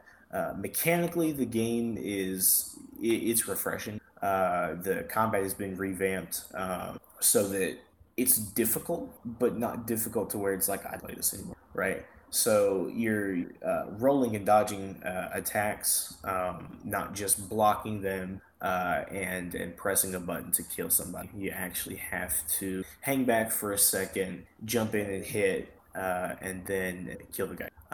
With that said, however, you do start to kind of out the combat, if you will. So I have noticed on a couple of instances where it's like, okay, this guy's gonna do a power attack, gonna jump out, he's gonna hold the follow through for the attack for a second or two, and then that's when I'm gonna do my hits and then roll right back out. He's gonna attack, and it's gonna that cycle. So that kind of was something I picked up on, but then again, we do so much with combat. I feel like that is inevitable, right? With just about it's not gonna diverse, I guess. Combat, like guessing, is what I'm trying to say. So that's nice. It's not easy. I think it's one of the more difficult games that as far as Assassin's Creed goes. So constantly dying, which is nice, but also also a little bit. The stealth has really it's been worked with. It's been worked on and given some in this iteration. I think that Ubisoft did a job with it. And they kind of started to work with this stealth rework. I think you really started introducing the crash. So it is a big part of the game. Even in the desert, it is possible to sneak. There are a lot of opportunities to be able to hide, which is really cool. So you're able to hide in nature, in bushes. Which I felt was missing in sending obviously the areas. So having some bushes wasn't it didn't really fit. But it totally fits now. Talked about earlier. So that's nice, and you can whistle and blow over the closets and what. So that's very fun. What is lacking though, as far as stealth goes, is what I'm going to call social stealth. So this idea, and you can really see this in the first Assassins, where you're having to push people in the crowd aside while still remain hidden or sit on a bench and blend in as you're walking. So it sounds like Zealot, but Dave and Buster's. Yeah, exactly. Pushing through crowds, trying not to be detected, and I don't know if it's because these cities aren't as populated as the previous two games, or I mean, even any of the games.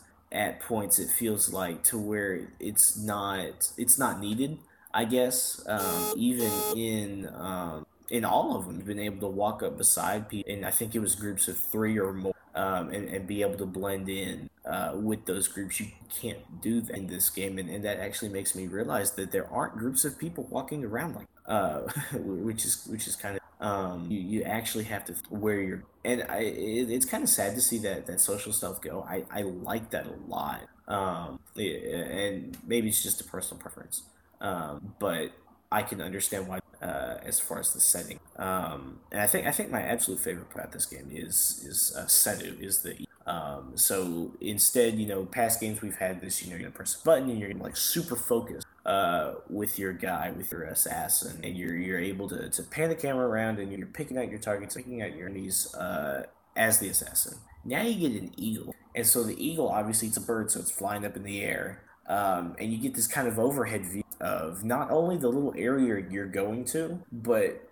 everywhere around it. And you can, as far as I know, you can fly as far away from Bayek, from the assassin, as you want as the eagle. So if you really wanted to fly around throughout all of it as the eagle, obviously you can still pick out enemies and pick out targets. With Senu, and it's important that you do, otherwise you'll be able to find your target. But you pick out stuff like what the enemy is doing, their level. We'll get to it here in a second. And so you pick out an enemy, you look at him, it may tell you that if you're doing something at night, that they're sleeping or they're eating during breakfast, lunch, or dinner. During those times of days, or they're guarding, or they're just sitting there defending something, or even this kind of made me chuckle. They're relieving themselves, some of them, which kind of adds this realism almost. So enemies have to take them.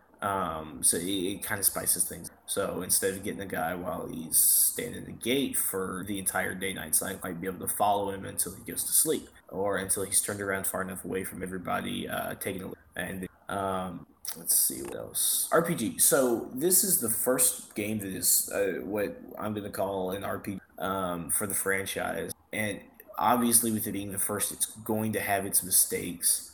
Not mistakes, but its shortcomings as Ubisoft tries to figure out how to implement these more elements into the series now. And we knew it was going to be an RPG. We've known since I think about a year and a half before a year and a half before launch, at least a year before the official announcement, because Assassin's Creed leaks are pretty damn real, that this was going to a degree. So obviously there are character levels, there are enemy levels, and they're a big deal. If you're a level, let's say like a level 10 character, you're not going to be able to take on a level 12 or a level 13 NPC easily. It's doable, but it's not easy. And if you get a fort full of them, it's going to... and good luck killing anything that's like 5 levels above you. It's not going to work. And for some reason, maybe it's just me, but the scaling between even just a level or two difference between your character and the guy you're fighting, it feels like a lot. And I don't know if that's because there's only 40 levels in the entire game, to where they have to make it such a drastic difference, but it kind of does limit as far as story quests. So you can't just blitz through the story. You have to grind at times to get to at least a level below what the game recommends. But obviously you want to be at the level recommendation because you are going to have enemies that are at least a level above what mission. So having to grind between story missions was a little bit annoying, but it was a little bit nice because it forced you to go out and explore the world.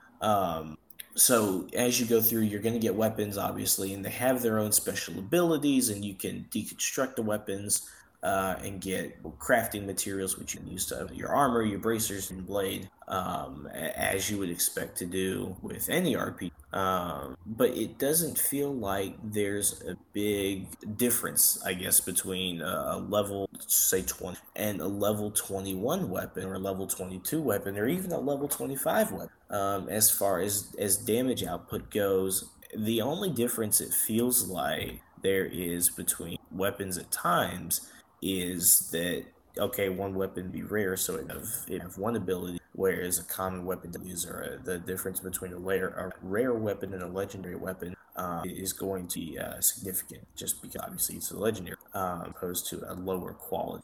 So just sometimes trying to decide, okay, is it really worth this 1 FPS for my sword, let's say, or do I want the sword that has the maybe 20 points, 20 less DP? So that's really... I do like having to be forced to level up my armor, the hidden blade, but that's just me. I think going out and killing some crocodiles or some hippopotamuses has been the most challenging part at times. I mean, just because there's trying to figure out how to maneuver around that has been good. It's been good. So let's see. The story was my biggest problem. Fuck this game's story. It's predictable and it's bland. And in the full 30 hours that I've put into it, I've gone from beginning to end. There's nothing refreshing about the story. There's nothing risky or anything to really grab you to make you care about the story or even the characters. All right, the Bayek, the main guy that you play as through this journey, he's cold and he's boring, right? He's static. He's got the same motivation throughout the entire thing. And the story really it's generic, right? It's all about, you bastards, you killed my kid, now I'm going to kill you too. You're going through and you're doing the same thing, which you could say you do in all the other Assassin's Creed games, but it reminded me of how repetitive the first one is. The first one, you go in, you get some information, and then you do this other thing, and then you kill him. And then you go back to where you started and you do the same thing. And I think there were like 12 sequences in the first Assassin's game, and you did the same thing 12 times. Same exact thing. And this, you do that as well. and it's very repetitive. So you kill this one guy and then immediately go back and you kill this other guy. At least in the other games, it was like you killed this guy and then you did something for 2 hours and then you killed your next guy. This one, it's very 1-2-1-2, right? So that was a little bit annoying. And every time there was a cutscene, you were always reminded that, oh my god, the Order of Ancients, the Templars, killed my son and I'm going to kill them. Every cutscene, you heard something to that effect. And it was just like, by the end of it, I'm like, I'm so sick of hearing about this. I just want to stop, because I know that in the next sequence, in the next cutscene, I'm going to hear about that again. And I know what the fucking story is. And in the background of this whole thing, there's this really interesting political story, this political historical story of the struggle between Ptolemy and Cleopatra and the Romans right there at the end, vying for control of it. Obviously, history tells us how that works out, but in the game, you're almost left guessing like what's going to happen next. In that regard, for that story. And at times it was like, I want to get lost in the politics of it. Please put me in that story. I want to play that story. I don't want to play the revenge story, because I feel like that's overdone. Not just in the Assassin's Creed games, but really in any game. It feels like it's the same damn thing over and over again with a new skin. The aliens, which have been another plot device in these games, thankfully weren't in them in the in your face like they were in Assassin's Creed 2, Brotherhood 3 and 4. They weren't explicitly there. Didn't see aliens, but you definitely got this alien vibe. But never once was the word alien said, right? In the games I just mentioned, it's like, oh my god, these are fucking aliens. Because that time frame, that 1100 to I think 1860ish is when Syndicate takes place. These people are more advanced scientifically and even religiously to be like, okay, we don't have to rely on religion to call these gods or aliens. Obviously, going back to the 44 BC is the time that this is happening. They're not as modern, so they have to use supernatural to explain these things. So when you go into the vault and you start to come across these first civilization relics, it really is, oh my god, these are the Egyptian gods. This is the work of Egyptian gods, which is really cool.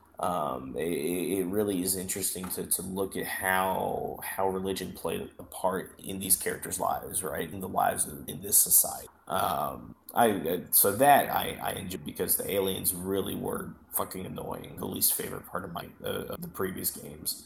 Now, what was just as much the least favorite part of Origins as the oh my god, you killed my son was the real life portion of Assassin's Creed Origins. Normally in every game since Assassin's Creed 1 to 3, you had this. You were told the story of Desmond Miles, this kid who found out that his ancestors were assassins, and you slowly watched him accept that and come to terms with that. And 4 and Rogue, they kind of put it in the first person perspective, where you work at Abstergo and you're combing through the memories of other people whose ancestors were assassins, right? All in the grand scheme of trying to find these pieces of Eden to take over. Right. Well, in this game, you come out of the Animus really. It's very it just jerks you or jerks you. Come out of the loading screen. It's like, oh my god, I'm in my real life portion. I think there's only 2 of them that they force you to, which is great.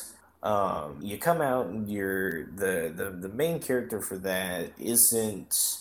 It really left me with a lot of questions, like why is this character in a cave, a DIY Animus? Why is the character running from Abstergo? How can they access memories of hers?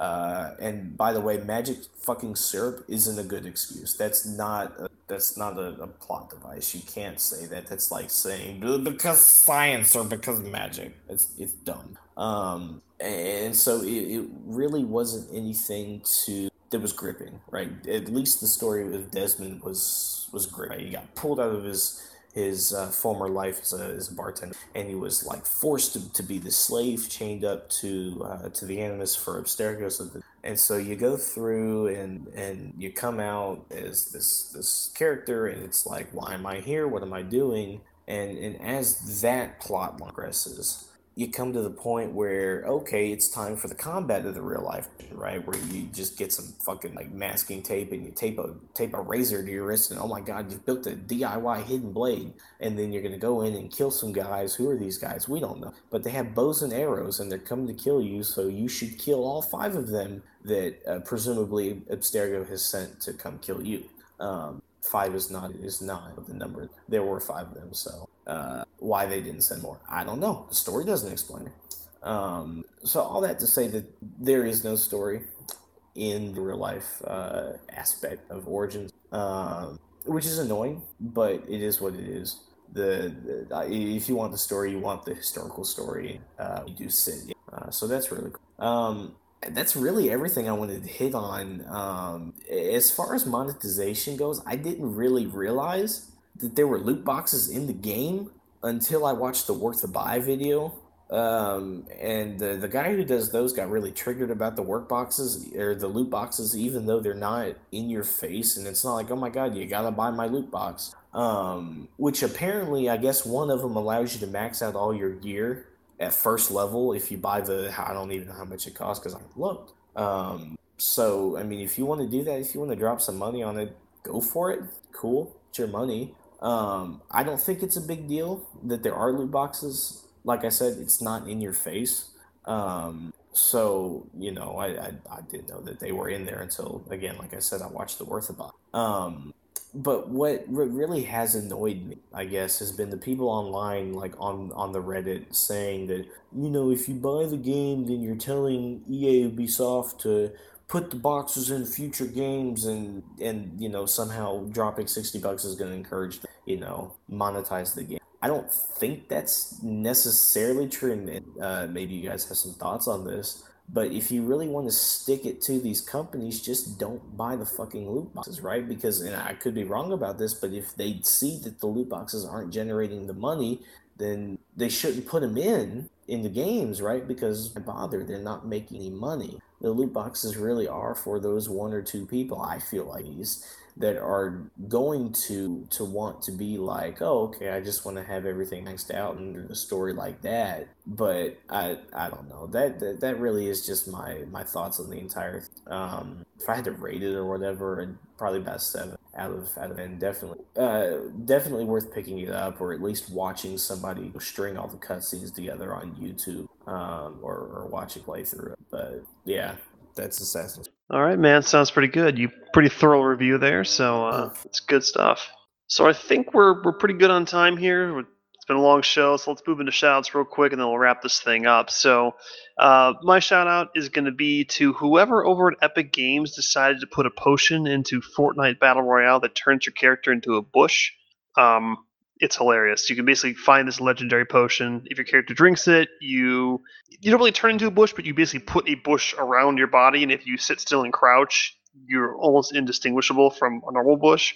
It's hilarious. There's some good gameplay out there, so we'll get a link in the description for that. But that was pretty funny. So shout out to that guy. Zell, you're up. Show's over 2 hours. I'll pass. Shout out to a long show. All right, Bait, you're up. Yeah, so like I said at the beginning of the show, I was out camping in Georgia this past weekend, so that was really fun. I lived off of Red Bull and a mixture of Red Bull and 5-Hour Energy. So I guess shout out to that. Shout out to camping and friends and driving. Driving sucks. All right, sounds good. Livy, you still there? Do a shout out to Bates renal kidneys. Not really. That's not to make it all sad, but no, I do want to give a shout out to people at Visceral who are probably not losing their job, just relocating and probably finding something different that they find is maybe fulfilling and gives them something to work on that they can. All right, and Jay. Yeah, I think I'll kind of ride the coattails of Livy there, and I'd like to give a shout out to everybody that works themselves out of a job. Like game developers, firefighters, soldiers, shit like that. Is when something goes sideways or you want something you don't have, you're gonna pay somebody to come in and like fix that. So just remember, whenever they get done fixing it, they gotta wait for somebody else's shit to go sideways for them to get another job. So shout out to all those folks. And Jay just described the entire plot of the Metal Gear Solid series. Okay. Word. So with that, guys, we're going to close this one up. It's been over 2 hour show recording here. So I want to thank you for joining in. Do remember that we do have that copy of Destiny 2 for PS4 up for grabs. Just go to the website, check out the post kind of about detailing all the rules and stuff. Deadline for entries is November 17th. So be sure to enter in that, and hopefully you can win a copy of Destiny 2. But with that said, guys, thanks for tuning in. Have a safe night. See you next week.